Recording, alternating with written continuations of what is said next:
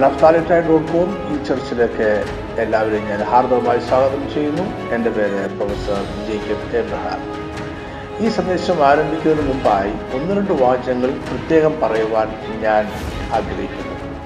ദൈവത്താൽ തിരഞ്ഞെടുക്കപ്പെട്ട അബ്രഹാമിൻ്റെ വാഗ്ദത്ത സന്തതികൾ എന്ന നിലയിൽ ഇസ്രായേൽ ജനത്തെയും ആ രാജ്യത്തെയും ഞാൻ സ്നേഹിക്കുന്നു.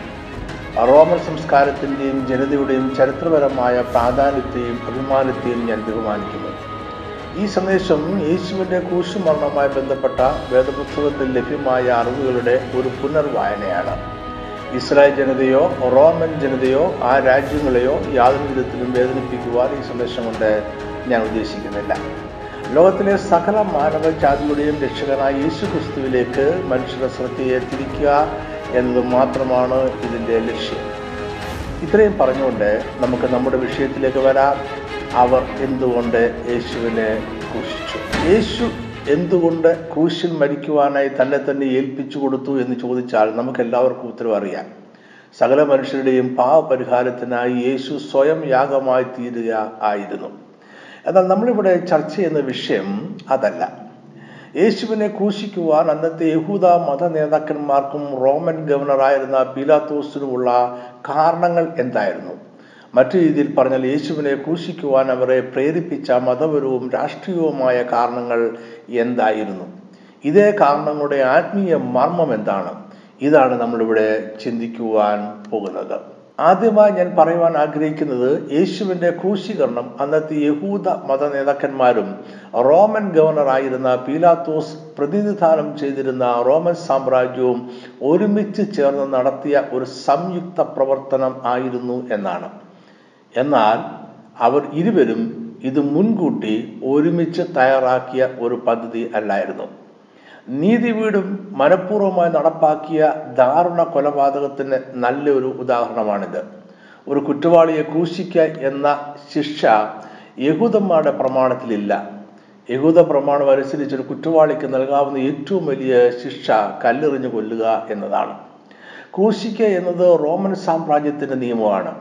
അതുകൊണ്ടാണ് യഹൂദന്മാരാൽ യേശു കൊല്ലപ്പെടുകയും റോമക്കാരാൽ യേശു ക്രൂശിക്കപ്പെടുകയുമാണ് ഉണ്ടായത് എന്ന് ഞാൻ പറഞ്ഞത്. കാരണം ഫലം അഥവാ കോസ് ആൻഡ് എഫക്റ്റ് എന്നത് ഒരു സാർവലൗകികമായ നിയമമാണ്. ഈ പ്രപഞ്ചത്തിൽ ഉള്ളതിൻ്റെ എല്ലാം പിന്നിൽ ഒരു കാരണമുണ്ട് എന്നും ആ കാരണത്തിന്റെ ഫലമാണ് മനുഷ്യരും ഈ പ്രപഞ്ചത്തിൽ കാണുന്നതെല്ലാം എന്നും ഈ തത്വം പറയുന്നു. എല്ലാ ഫലങ്ങൾക്കും പിന്നിൽ ഈ തത്വമുണ്ട് എന്നത് ശരിയാണ് താനും. ഈ ഭൂമിയിൽ കാണുന്ന മനുഷ്യർ ഉൾപ്പെടെ ഉള്ള സകലത്തിൻ്റെയും കാരണഭൂതൻ ദൈവമാണ് എന്ന നമ്മുടെ വിശ്വാസത്തെ ഈ തത്വം ഉറപ്പിക്കുന്നു. ഇതിൻ്റെ അർത്ഥം ഈ പ്രപഞ്ചത്തിൽ കാണുന്ന എന്തിനും സംഭവിക്കുന്ന എല്ലാറ്റിനും ഒരു കാരണമുണ്ട് എന്നാണ്. അതായത് യേശുവിനെ യഹൂദന്മാർ കൊല്ലുവാൻ തീരുമാനിച്ചതിനും യേശുവിനെ ക്രൂശിക്കുവാൻ റോമൻ സാമ്രാജ്യം തീരുമാനിച്ചതിനും പിന്നിൽ ഒരു കാരണമുണ്ട്. എന്തായിരുന്നു അവരുടെ കാരണങ്ങൾ? അവരുടെ കാരണങ്ങൾ വ്യത്യസ്തമായിരുന്നുവോ? ഈ കാരണങ്ങൾക്ക് മാനവരക്ഷയുടെ ചരിത്രത്തിൽ എന്ത് പ്രാധാന്യമാണുള്ളത്? ഇവയാണ് നമ്മൾ ഈ സന്ദേശത്തിൽ ചർച്ച ചെയ്യുന്നത്. റോമൻ പടയാളികൾ യേശുവിനെ കുറ്റാരോപിതനായി പിടിക്കുന്നതിൽ നിന്നും നമുക്ക് ആരംഭിക്കാം. യേശുവിൻ്റെ കാലത്തെ യഹൂദദേശം റോമൻ സാമ്രാജ്യത്തിന്റെ ഭാഗമായിരുന്നു എന്നും ഇവിടെ പീലാത്തോസ് എന്ന റോമൻ ഗവർണറാണ് ഭരിച്ചിരുന്നത് എന്നും നമ്മൾക്ക് അറിയാമല്ലോ. അക്കാലത്ത് പൗരോഹിത്യം അഹരോന്റെ ക്രമപ്രകാരമുള്ളതായിരുന്നില്ല. പൗരോഹിത്യം ഒരു രാഷ്ട്രീയ നിയമനമായിരുന്നു. യഥാർത്ഥത്തിൽ പണം വാങ്ങി വിൽക്കപ്പെടുക ആയിരുന്നു. എന്ന് പറഞ്ഞാൽ യേശുവിനെതിരായി പദ്ധതി തയ്യാറാക്കിയത് അഹരോന്റെ ക്രമപ്രകാരമുള്ള മതനേതൃത്വം അല്ലായിരുന്നു. എന്നിരുന്നാലും അന്നത്തെ യഹൂദ മത നേതാക്കന്മാർ ചില നാളുകളായി യേശുവിനെതിരായ കുറ്റകൃത്യങ്ങൾ അന്വേഷിച്ചുകൊണ്ടേയിരിക്കുകയായിരുന്നു. എന്നാൽ യേശുവിനെ മരണം ശിക്ഷയായി വിധിക്കുവാൻ തക്ക തെളിവുകൾ അവർക്ക് ലഭിച്ചില്ല. എന്നിട്ടും അവർ കോപാകുലരായി കൊല്ലുക എന്ന ഉദ്ദേശത്തോടെ യേശുവിനെ പിടിക്കുകയായിരുന്നു. കൂടുതൽ വ്യക്തമായി പറഞ്ഞാൽ യേശുവിനെതിരെ കുറ്റങ്ങൾ അവർ രൂപപ്പെടുത്തിയിരുന്നു. എന്നാൽ ന്യായപ്രമാണം അനുസരിച്ചുള്ള സാക്ഷികൾ ലഭിച്ചില്ല. യോഹന്നാൻ 5:18 അങ്ങനെ അവൻ ശബത്തിനെ ലംഘിച്ചതുകൊണ്ട് മാത്രമല്ല, ദൈവം സ്വന്തം പിതാവ് എന്ന് പറഞ്ഞു തന്നെത്താൻ ദൈവത്തോട് സമമാക്കിയതുകൊണ്ടും യഹൂദന്മാർ അവനെ കൊല്ലുവാൻ അധികമായി ശ്രമിച്ചു പോന്നു. ഇവയെല്ലാം അന്നത്തെ മത നേതാക്കന്മാർ കണ്ടെത്തിയ കുറ്റങ്ങളാണ്. യേശു ദൈവത്തെ സ്വന്തം പിതാവെന്ന് വിളിച്ചു എന്ന് പറഞ്ഞാൽ യേശു ദൈവത്തിൻ്റെ പുത്രനാണ് എന്ന് സ്വയം അവകാശപ്പെട്ടു. ഇത് യഹൂദ മത പ്രമാണിമാരെ മാത്രമല്ല, റോമൻ സാമ്രാജ്യത്തെ തന്നെ അലോരസപ്പെടുത്തുമെന്ന് അവർക്ക് അറിയാമായിരുന്നു. രാഷ്ട്രീയമായി നിയമിക്കപ്പെട്ടിരുന്ന പുരോഹിതന്മാർ റോമൻ സാമ്രാജ്യത്തിൻ്റെ സ്തുതിപാഠകരാകുക സ്വാഭാവികം മാത്രമാണ്. അക്കാലത്ത് റോമൻ സാമ്രാജ്യം വികസിപ്പിച്ചെടുത്ത ഒരു സാമ്രാജ്യത്വ ദൈവശാസ്ത്രം തന്നെ ഉണ്ടായിരുന്നു. ഈ സാമ്രാജ്യത്വ ദൈവശാസ്ത്ര പ്രകാരം സീസർ അഗസ്റ്റസ് എന്ന ചക്രവർത്തി ദൈവത്തിൻ്റെ പുത്രനും ദൈവവുമായി കണക്കാക്കപ്പെട്ടിരുന്നു. സീസറിന്റെ പിൻഗാമികളായ ചക്രവർത്തിമാരെയും ദൈവപുത്രൻ എന്ന് പിൽക്കാലത്ത് വിളിച്ചിരുന്നു. ദൈവപുത്രൻ എന്ന യേശുവിന്റെ അവകാശവാദം റോമൻ ഗവൺമെന്റിനെ ചൊടിപ്പിക്കുവാൻ മതിയായതാകും എന്ന് മത നേതാക്കന്മാർ കരുതി. യേശു ദൈവപുത്രനാണ് എന്നതും യേശു ദൈവം തന്നെയാണ് എന്നതും ഒരു പരമസത്യമാണ്. ഈ സത്യമാണ് അവനിൽ വിശ്വസിക്കുന്നവരുടെ അനുഗ്രഹത്തിന്റെ സ്രോതസ്. യേശു ശബത്ത് ലംഘിച്ചു എന്നത് യഹൂദ മതവിശ്വാസത്തിനെതിരായ കുറ്റവും ദൈവപുത്രൻ എന്ന അവകാശവാദം യഹൂദ പ്രമാണത്തിനും റോമൻ സാമ്രാജ്യത്തിനും എതിരായ കുറ്റവും ആയി മാറി. എന്നിട്ടും അവർ യേശുവിനെ പരസ്യമായി പിടിച്ചില്ല. കാരണം യേശുവിനെ കുറിച്ച് വ്യത്യസ്തമായ അഭിപ്രായമുള്ളവർ സമൂഹത്തിലുണ്ടായിരുന്നു. മാത്രമല്ല, യേശുവിൽ വിശ്വസിക്കുന്ന ഒരു വലിയ ജനസമൂഹം എപ്പോഴും അവനെ അനുഗമിച്ചിരുന്നു. പരസ്യമായി യേശുവിനെതിരെ കുറ്റം ചുമത്തുവാൻ സാക്ഷികളെ അവർക്ക് കണ്ടെത്താൻ കഴിഞ്ഞിരുന്നില്ല. ലോക ചരിത്രത്തിൽ ഇതുപോലെ അനീതി നിറഞ്ഞ കുറ്റാരോപണവും അറസ്റ്റും ശിക്ഷയും മറ്റൊരിക്കലും നമ്മൾ കാണുകയില്ല. വ്യക്തമായ തെളിവുകളുടെ അടിസ്ഥാനത്തിൽ വേണം ഒരു വ്യക്തിയെ അറസ്റ്റ് ചെയ്യുവാൻ. എന്നാൽ യേശുവിനെ അറസ്റ്റ് ചെയ്തതിന് മുമ്പ് തെളിവുകളും സാക്ഷികളും അടിസ്ഥാനമാക്കി കുറ്റങ്ങൾ ആരോപിക്കുവാൻ പോലും അവർക്ക് കഴിഞ്ഞില്ല. ഇവിടെ നിരപരാധിയായ ഒരു മനുഷ്യനെ കുറ്റകൃത്യങ്ങളുടെ തെളിവില്ലാതെ തന്നെ അറസ്റ്റ് ചെയ്യുകയാണ്. ആദ്യം യേശുവിനെ അറസ്റ്റ് ചെയ്യുകയും പിന്നീട് തെളിവുകൾ തയ്യാറാക്കിയുമാണ് ഉണ്ടായത്. യേശുവിനെ അവർ പിടിച്ച വിധമാകട്ടെ വളരെ നികൃഷ്ടമായി പോയതാനും. ഒരു കലാപകാരിയെയോ കൊള്ളക്കാരനെ പോലെയോ ഒളിവിൽ താമസിക്കുന്ന കൊടും കുറ്റവാളിയെ പോലെയോ ആണ് റോമൻ സാമ്രാജ്യത്തിന്റെ പടയാളികൾ യേശുവിനെ അറസ്റ്റ് ചെയ്തത്. ഇത് യേശു ഒരു ഭീകര കുറ്റവാളിയാണ് എന്ന ധ്വനി ഉളവാക്കുവാൻ ഇടയായി. മത്തായി 26:55 ആ നാഴികയിൽ യേശു പുരുഷാരത്തോടെ, ഒരു കള്ളന്റെ നേരെ എന്ന പോലെ നിങ്ങൾ എന്നെ പിടിപ്പാൻ വാളും വടിയുമായി വന്നിരിക്കുന്നു. ഞാൻ ദിവസേന ഉപദേശിച്ചുകൊണ്ട് ദൈവാലയത്തിൽ ഇരുന്നിട്ടും നിങ്ങൾ എന്നെ പിടിച്ചില്ല. യേശു ഒരു കള്ളനോ കൊള്ളക്കാരനോ ഭീകരവാദിയോ കലാപകാരിയോ ആയിരുന്നില്ല. അവൻ കഴിഞ്ഞ 3.5 വർഷങ്ങൾ ഒരു യഹൂദ റബിയായി ന്യായപ്രമാണങ്ങളെ വ്യാഖ്യാനിച്ചും പഠിപ്പിച്ചും കൊണ്ട് യഹൂദദേശമെല്ലാം സഞ്ചരിച്ചുകൊണ്ടിരുന്നു. യേശുവിനെ അറസ്റ്റ് ചെയ്ത രീതി തികച്ചും അനീതിയായിരുന്നു. ഇനി നമുക്ക് മഹാപുരോഹിതന് മുമ്പാകെ നിൽക്കുന്ന യേശുവിനെ കുറിച്ച് ചിന്തിക്കാം. യഹൂദ മത പ്രമാണിമാർ യേശുവിനെതിരെ കുറ്റം കണ്ടെത്തുകയാണ്. മത്തായി 26:59 മുതൽ 61 വരെയുള്ള വാക്യങ്ങൾ. മഹാപുരോഹിതന്മാരും ന്യായാധിപ സംഘമൊക്കെയും യേശുവിനെ കൊല്ലേണ്ടതിന് അവന്റെ നേരെ കള്ളസാക്ഷ്യം അന്വേഷിച്ചു.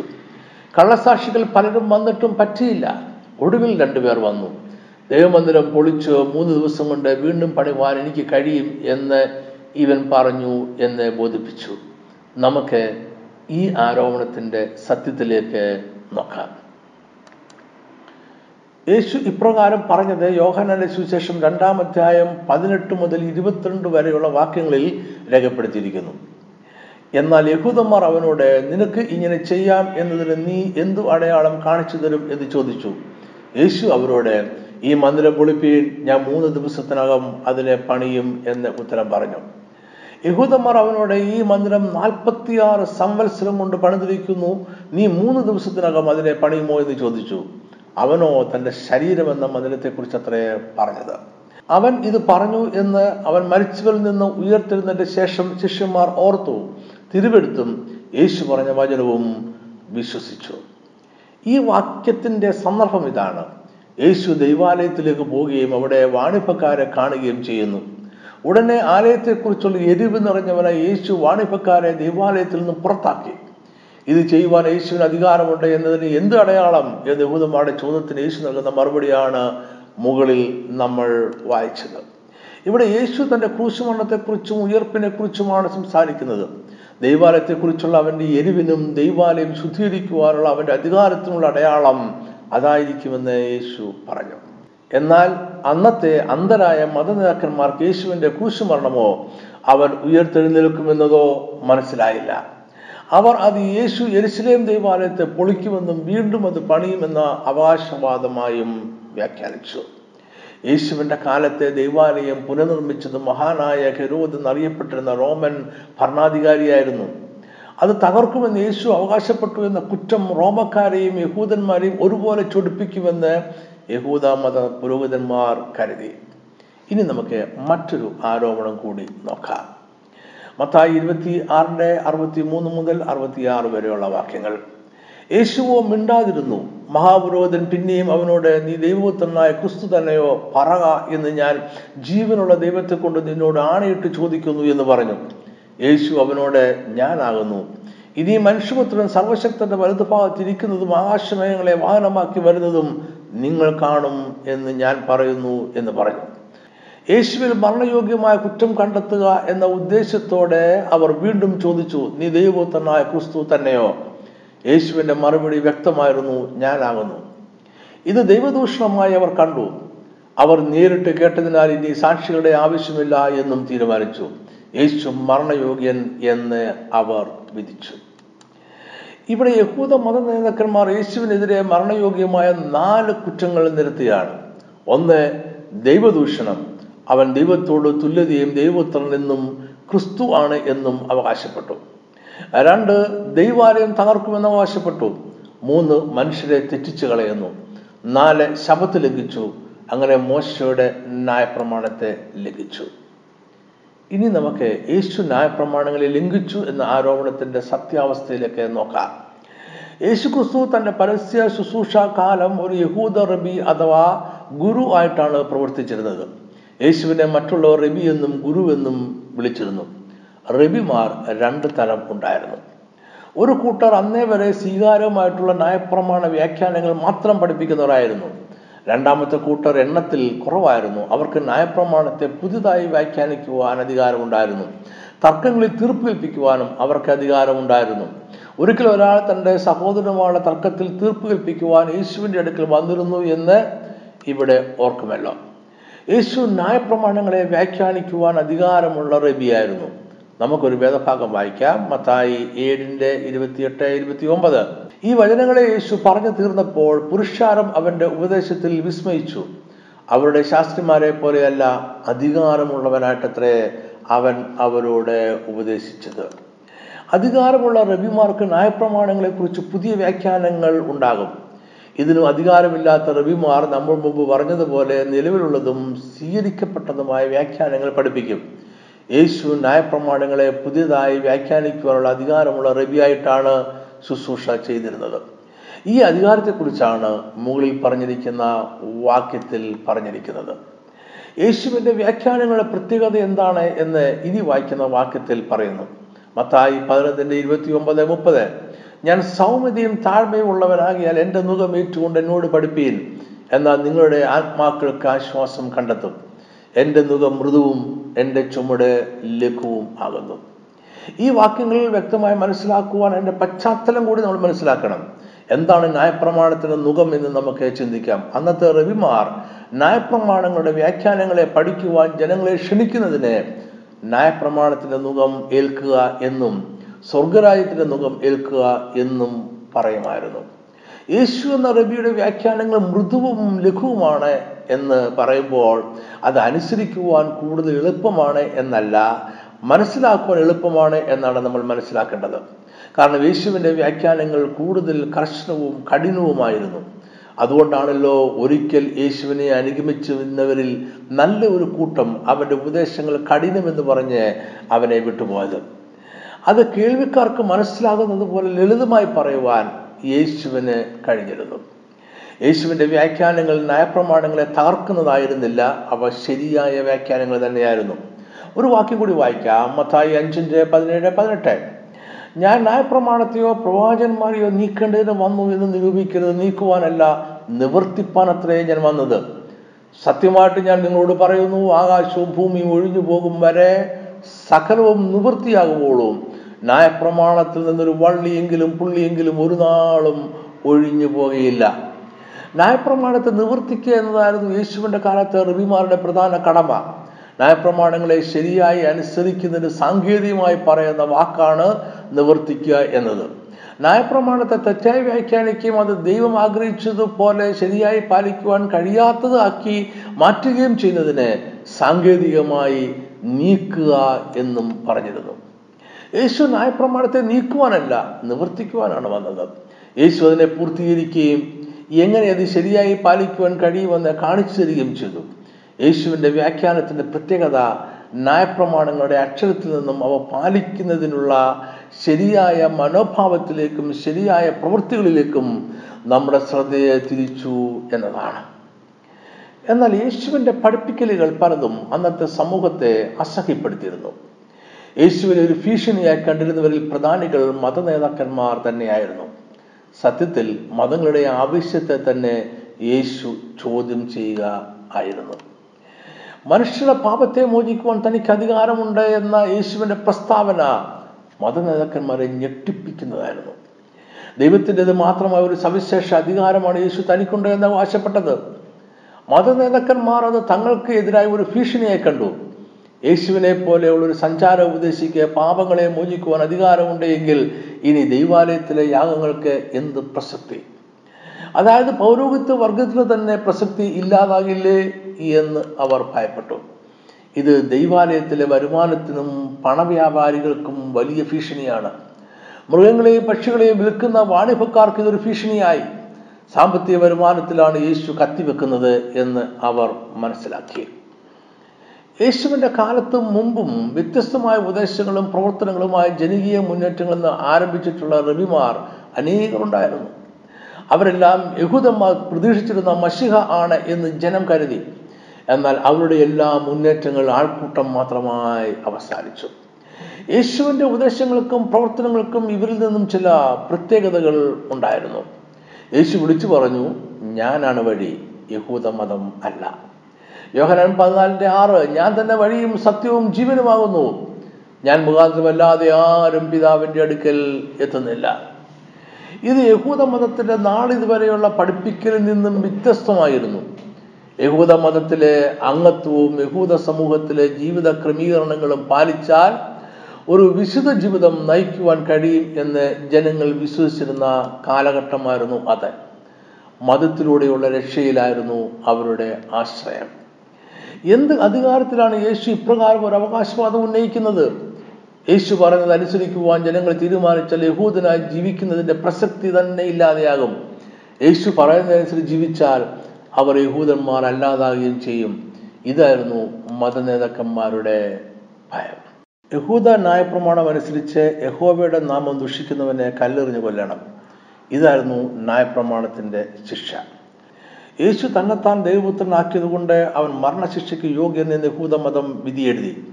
മതനേതാക്കന്മാരും ജനങ്ങളും പീലാത്തോസിനോട് ഇപ്രകാരം വിളിച്ചു പറഞ്ഞു.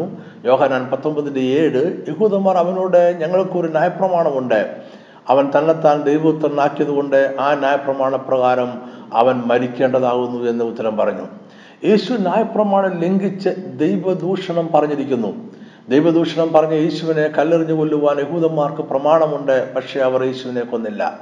യേശുവിനെ കൊല്ലുവാൻ റോമൻ ഭരണാധികാരി ഏൽപ്പിക്കുകയാണ് അവർ ചെയ്തത്. എന്തുകൊണ്ട്? യഹൂദന്മാർ താമസിക്കുന്ന ദേശമെല്ലാം അപ്പോൾ റോമൻ സാമ്രാജ്യത്തിന്റെ കീഴിൽ ആയിരുന്നു. മരണശിക്ഷയ്ക്കുള്ള അധികാരം യഹൂദന്മാരിൽ നിന്നും നീക്കി റോമൻ ഭരണകൂടം ഏറ്റെടുത്തിരുന്നു. ഒരാളെ മരണശിക്ഷയ്ക്ക് വിധിക്കുവാനുള്ള അധികാരം റോമൻ ഭരണകൂടത്തിന് മാത്രം ആയിരുന്നു. എന്നാൽ മതപരമായ കാര്യങ്ങളിൽ മരണശിക്ഷ നടപ്പാക്കാനുള്ള അവകാശം അപ്പോഴും യഹൂദന്മാർക്ക് തന്നെ നിലനിന്നിരുന്നു. ഇവിടെ യേശു ദൈവദൂഷണം പറഞ്ഞു എന്നത് യഹൂദ മതപ്രകാരമുള്ള കുറ്റമായതിനാൽ അവർക്ക് ന്യായപ്രമാണം അനുസരിച്ച് യേശുവിനെ കല്ലെറിഞ്ഞ് കൊല്ലാമായിരുന്നു. എന്നിട്ടും അവർ തന്നെ യേശുവിനെ കൊല്ലാതിരുന്നത് എന്തുകൊണ്ടായിരിക്കണം? യേശുവിനെ റോമൻ ഭരണാധികാരിയായ പീലാത്തോസിന് മുന്നിൽ അവർ നിർത്തുന്നത് ഒരു മതവിദ്വേഷി എന്ന നിലയിലല്ല. യേശു റോമൻ സാമ്രാജ്യത്തിന്റെ ശത്രുവാണ് എന്ന ചിത്രമാണ് അവർ ഭരണാധികാരിക്ക് നൽകുവാൻ ശ്രമിച്ചത്. ഇത് ക്രൂശീകരണം എന്ന കടുത്ത ശിക്ഷയിലേക്ക് നയിക്കും. ഒരിക്കൽ യേശുവിനെ വിട്ടയക്കുവാൻ പീലാത്തോസ് ശ്രമിച്ചപ്പോൾ അങ്ങനെ ചെയ്താൽ അദ്ദേഹം റോമൻ ചക്രവർത്തിയായ സീസറിന്റെ സ്നേഹിതനല്ലാതായിത്തീരുമെന്ന് മതനേതാക്കന്മാർ ഓർമ്മിപ്പിച്ചു. ഈ ആരോപണം പീലാത്തോസിനെ ഭയപ്പെടുത്തുവാൻ മതിയായതായിരുന്നു. യേശുവിനെ ക്രൂശിക്കുവാൻ ഏൽപ്പിക്കുവാൻ അവൻ തീരുമാനിച്ചു. യഹൂദ ന്യായപ്രമാണം അനുസരിച്ച് യേശുവിനെ ശിക്ഷിക്കുവാൻ പീലാത്തോസ് അവരെ അനുവദിച്ചിട്ടും റോമൻ നിയമം അനുസരിച്ചുള്ള ക്രൂശുമരണം തന്നെ യേശുവിന് ലഭിക്കണമെന്ന് അവർ ആഗ്രഹിച്ചു. അത് റോമൻ ഭരണാധികാരി വിധിക്കണം, റോമൻ ഭരണകൂടം നടപ്പാക്കണം. ഇതായിരുന്നു അവരുടെ ഉദ്ദേശം. അതായത് യഹൂദന്മാർ യേശുവിനെ കുറ്റവാളിയായി നിർത്തുകയും റോമൻ ഭരണകൂടം യേശുവിനെ ക്രൂശിക്കുകയുമാണ് ചെയ്തത്. ഇനി നമുക്ക് യേശുവിനെ പീലാത്തോസിനും റോമൻ നിയമത്തിനും മുന്നിൽ നിൽക്കുന്നതായി കാണാം. ഒരു മതവിദ്വേഷി എന്നത് റോമൻ നിയമം പരിഗണിച്ച വിഷയം അല്ല. റോമൻ ഭരണാധിപന്റെ മുന്നിൽ യേശു നിൽക്കുന്നത് സാമ്രാജ്യത്തിനെതിരെ പ്രവർത്തിച്ച കലാപകാരി ആയിട്ടാണ്. മത്തായി 27:11. എന്നാൽ യേശു നാടുവാഴിയുടെ മുമ്പാകെ നിന്നു. നീ യഹൂദന്മാരുടെ രാജാവോ എന്ന് നാടുവാഴി ചോദിച്ചു. ഞാനാകുന്നു എന്ന് യേശു അവനോട് പറഞ്ഞു. റോമക്കാർ യഹൂദദേശം ഭരിക്കുമ്പോൾ യഹൂദന്മാരുടെ രാജാവ് എന്നത് സാമ്രാജ്യത്വത്തെ അട്ടിമറിക്കുവാൻ ശ്രമിക്കുന്ന വ്യക്തിയാണ്. അതുകൊണ്ട് തന്നെ അയാൾ രാജ്യദ്രോഹിയാണ്. ഇതാണ് യഹൂദ മതനേതാക്കന്മാർ ഉന്നം വെച്ചത്. എന്നാൽ പീലാത്തോസ് യേശുവിന്റെ അവകാശവാദത്തെ ഗൗരവമായി കണ്ടില്ല. ഇന്ന് വരെ യേശുവോ അവന്റെ ശിഷ്യന്മാരോ റോമൻ സാമ്രാജ്യത്തിനെതിരെ യാതൊരുവിധ സായുധ കലാപങ്ങളും ഉണ്ടാക്കിയിട്ടില്ല. റോമൻ സാമ്രാജ്യത്തിനെതിരെ കലാപത്തിന് യേശു ഒരിക്കൽ പോലും ആഹ്വാനം ചെയ്തിട്ടില്ല. രോഗികളെ സൗഖ്യമാക്കുന്നതോ ഭൂതഗ്രസ്തരെ വിടുവിക്കുന്നതോ മറ്റ് അത്ഭുത പ്രവൃത്തികളോ സാമ്രാജ്യത്തിനെതിരായ കലാപം അല്ല. വെറും മതഭ്രാന്തന്മാർ എന്ന് മാത്രമേ പീലാത്തോസ് അവരെ കണക്കാക്കിയുള്ളൂ. എന്നാൽ യേശുവിനെ ഒരു രാജ്യദ്രോഹിയായി ചിത്രീകരിക്കുന്നതിൽ യഹൂദന്മാർ പ്രത്യേകം ശ്രദ്ധിച്ചു. ലൂക്കോസ് 23:2 ഇവൻ ഞങ്ങളുടെ ജാതിയെ മറിച്ചു കളയുകയും താൻ ക്രിസ്തു എന്ന രാജാവാകുന്നു എന്ന് പറഞ്ഞുകൊണ്ട് കൈസർക്ക് കരം കൊടുക്കുന്നത് വിരോധിക്കുകയും ചെയ്യുന്നതായി ഞങ്ങൾ കണ്ടു എന്ന് കുറ്റം ചുമത്തി തുടങ്ങി. സത്യത്തിൽ യേശു കൈസർക്ക് കരം കൊടുക്കണമെന്നാണ് പറഞ്ഞത്. മാത്രമല്ല തനിക്ക് വേണ്ടി കരം നൽകുകയും ചെയ്തു. പീലാത്തോസിന് ഇത് അറിയാമായിരുന്നത് കൊണ്ടാണോ എന്ന് നമുക്ക് തീർച്ചയില്ല. യേശു കുറ്റക്കാരനല്ല എന്ന് തന്നെ പീലാത്തോസ് ആവർത്തിച്ചു കൊണ്ടിരുന്നു. അന്നത്തെ ഗലീലയിലെ ഭരണാധികാരിയായിരുന്ന ഹെരോദ രാജാവും യേശുവിനെ വിസ്തരിച്ചു. അവനിൽ ക്രൂശിക്കപ്പെടുവാൻ തക്കവണ്ണം യാതൊരു രാജ്യദ്രോഹ കുറ്റവും കണ്ടില്ല. എന്നാൽ യേശുവിനെ വിടുവിക്കാൻ ജനം സമ്മതിക്കുകയില്ല എന്ന് മനസ്സിലായത് കൊണ്ടാകണം പീലാത്തോസ് തന്റെ കൈ കഴുകി യേശുവിന്റെ മരണത്തിന്റെ ഉത്തരവാദിത്വം ഒഴിഞ്ഞു. അപ്പോൾ യഹൂദജനം പറഞ്ഞ വാക്കുകൾ വളരെ പ്രധാനപ്പെട്ടതാണ്. മത്തായി 27:25 അവന്റെ രക്തം ഞങ്ങളുടെ മേലും ഞങ്ങളുടെ മക്കളുടെ മേലും വരട്ടെ എന്ന് ജനമൊക്കെയും ഉത്തരം പറഞ്ഞു. അങ്ങനെ യഹൂദ മതനേതാക്കന്മാരുടെയും ജനത്തിന്റെയും താല്പര്യം പോലെ ആകട്ടെ എന്ന് പീലാത്തോസ് വിധിച്ചു. ഇവിടെ നമ്മൾ ശ്രദ്ധിക്കേണ്ടുന്ന ഒരു വസ്തുതയുണ്ട്. ന്യായപ്രമാണ പ്രകാരം ഒരുവനെ കൊല്ലുവാൻ മതനേതാക്കന്മാർ തീരുമാനിച്ചാൽ അവർ ജനത്തെ ഒരുമിച്ച് കൂട്ടി കുറ്റവാളിയെ കല്ലെറിഞ്ഞു കൊല്ലും. ക്രൂശിൽ തറച്ച് കൊല്ലുക എന്നത് ഒരു റോമൻ ശിക്ഷാരീതിയായിരുന്നു. ഈ ശിക്ഷ യേശുവിൽ നടപ്പാക്കിയത് യഹൂദജനമല്ല, റോമൻ പടയാളികളായിരുന്നു. റോമൻ സാമ്രാജ്യത്തിനെതിരെ കലാപം ഉയർത്തിയ സ്വയം രാജാവ് എന്ന് അവകാശപ്പെട്ട രാജ്യദ്രോഹിയ കുറ്റവാളിയായിട്ടാണ് അവർ യേശുവിനെ ക്രൂശിച്ചത്. ഈ കുറ്റം അവർ യേശുവിന്റെ ക്രൂശിൽ എഴുതി വെച്ചു. യഹൂദന്മാരുടെ രാജാവ് എന്ന് അവകാശപ്പെട്ട യേശുവിന് റോമൻ പടയാളികൾ അതിനുള്ള ശിക്ഷയാണ് നൽകിയത്. അതുകൊണ്ടാണ് റോമൻ പടയാളികൾ മുള്ളുകൊണ്ട് ഒരു കിരീടം മെടഞ്ഞ് അത് യേശുവിന്റെ ശിരസിൽ തറയ്ക്കുകയും അവന്റെ വലങ്കയിൽ രാജാവിന്റെ ചെങ്കോലിനെ പരിഹാസരൂപേണ ഓർമ്മിപ്പിക്കുന്ന ഒരു കോലും കൊടുക്കുകയും ചെയ്തത്. മാത്രമല്ല യേശു എന്ന രാജാവിനെ കൂടുതൽ പരിഹസിക്കുവാനായി അവന്റെ മുന്നിൽ മുട്ടുകുത്തി യഹൂദന്മാരുടെ രാജാവേ ജയ ജയ എന്ന് അവർ പറഞ്ഞു. യേശു സത്യത്തിൽ രാജാവായിരുന്നോ? അതെ, അവൻ രാജാവ് തന്നെയായിരുന്നു. യേശു തന്നെ അത് സാക്ഷിക്കുന്നത് നമുക്ക് വായിക്കാം. യോഹന്നാൻ 18:36-37 എന്റെ രാജ്യം ഐഹികമല്ല. എന്റെ രാജ്യം ഐഹികമായിരുന്നുവെങ്കിൽ എന്നെ യഹൂദന്മാരുടെ കയ്യിൽ ഏൽപ്പിക്കാതെ വണ്ണം എന്റെ സേവകർ പോരാടുമായിരുന്നു. എന്നാൽ എന്റെ രാജ്യം ഐഹികമല്ല എന്ന് ഉത്തരം പറഞ്ഞു. പീലാത്തോസ് അവനോട് എന്നാൽ നീ രാജാവ് തന്നെയോ എന്ന് പറഞ്ഞതിന് യേശു നീ പറഞ്ഞതുപോലെ ഞാൻ രാജാവ് തന്നെ. സത്യത്തിന് സാക്ഷി നിൽക്കേണ്ടതിന് ഞാൻ ജനിച്ചു, അതിനായി ലോകത്തിൽ വന്നുമിരിക്കുന്നു. സത്യതൽപരരായവർ എല്ലാം എൻ്റെ വാക്ക് കേൾക്കുന്നു എന്ന് ഉത്തരം പറഞ്ഞു. ദൈവരാജ്യത്തിന്റെ സുവിശേഷം പ്രസംഗിച്ചുകൊണ്ട് ശുശ്രൂഷ ആരംഭിച്ച യേശു താൻ രാജാവ് തന്നെ എന്ന് റോമൻ സാമ്രാജ്യത്തിന് മുന്നിൽ നിന്നുകൊണ്ട് പറഞ്ഞുകൊണ്ട് തന്റെ ശുശ്രൂഷ അവസാനിപ്പിക്കുകയാണ്. യേശു രാജാവായിരുന്നു, അവൻ രാജാവാണ്. യേശു ഇന്നും എന്നേക്കും രാജാവായിരിക്കും. അവൻ്റെ രാജ്യത്വത്തിന് അവസാനം ഉണ്ടാകുകയും ഇല്ല. എന്നാൽ യേശു പിലാത്തോസിന് മുമ്പിൽ നിൽക്കുമ്പോൾ അവൻ സ്വന്തം ജനത്താൽ നിരസിക്കപ്പെട്ട ഒരു രാജാവായിരുന്നു. യഹൂദന്മാർ യേശു എന്ന രാജാവിനെ നിരസിച്ചു. റോമക്കാർ യേശു എന്ന രാജാവിനെ നിരസിച്ചു. സ്വന്തം ജനവും ജാതികളും ഒരുപോലെ യേശു എന്ന രാജാവിനെ നിരസിച്ചു. യഹൂദന്മാർ യേശുവിനെ നിരസിക്കുക മാത്രമല്ല, ഞങ്ങൾക്ക് കൈസരല്ലാതെ മറ്റൊരു രാജാവില്ല എന്ന് മഹാപുരോഹിതന്മാർ വിളിച്ചു പറഞ്ഞതിലൂടെ ഒരു ജാതീയ രാജാവിനെ സ്വീകരിക്കുകയും ചെയ്തു. ഒരു വാക്യം കൂടി വായിച്ചുകൊണ്ട് ഞാൻ ഈ സന്ദേശം അവസാനിപ്പിക്കുവാൻ ആഗ്രഹിക്കുന്നു. എബ്രായർ 9:16-17. നിയമം ഉള്ളിടത്ത് നിയമകർത്താവിന്റെ മരണം തെളിവാൻ ആവശ്യം. മരിച്ച ശേഷമല്ലോ നിയമം സ്ഥിരമാകുന്നത്. നിയമകർത്താവിന്റെ ജീവകാലത്തോളം അതിന് ഉറപ്പില്ല. യേശുവിന്റെ മരണത്തോടെ ഒരു പുതിയ ഉടമ്പടി നിലവിൽ വന്നു. ഈ പുതിയ ഉടമ്പടി ഉറപ്പിക്കുവാൻ യാഗമൃഗത്തിന്റെ മരണം ആവശ്യമായിരുന്നു. കൃപയാൽ വിശ്വാസം മൂലം രക്ഷ എന്ന പുതിയ ഉടമ്പടി യേശുവിന്റെ മരണം എന്ന ഏകയാഗത്താൽ ഉറപ്പിക്കപ്പെട്ടു. ഈ പുതിയ ഉടമ്പടി നമ്മളെ ദൈവരാജ്യത്തിന് അവകാശികളാക്കി വെച്ചും ഇരിക്കുന്നു. ഈ സന്ദേശം ഞാൻ ഇവിടെ അവസാനിപ്പിക്കട്ടെ. ഇത് നിങ്ങൾക്ക് അനുഗ്രഹമായിരുന്നു എന്ന് ഞാൻ വിശ്വസിക്കുന്നു. ദൈവഹിതമായാൽ മറ്റൊരു വിഷയമായി നമുക്ക് വീണ്ടും കാണാം. ഓർക്കുക, എല്ലാ മാസവും ഒന്നാമത്തെ ശനിയാഴ്ച വൈകിട്ട് 5 മണിക്ക് പവർ വിഷൻ TV-യിൽ നമ്മൾ ഒരുമിച്ച് ദൈവവചനം പങ്കിടും. മറക്കാതെ കാണുക. നിങ്ങളുടെ ബന്ധുമിത്രാദികളോടും സ്നേഹിതരോടും പറയുക. കർത്താവ് നിങ്ങളെ സമൃദ്ധമായി അനുഗ്രഹിക്കട്ടെ. ആമേൻ.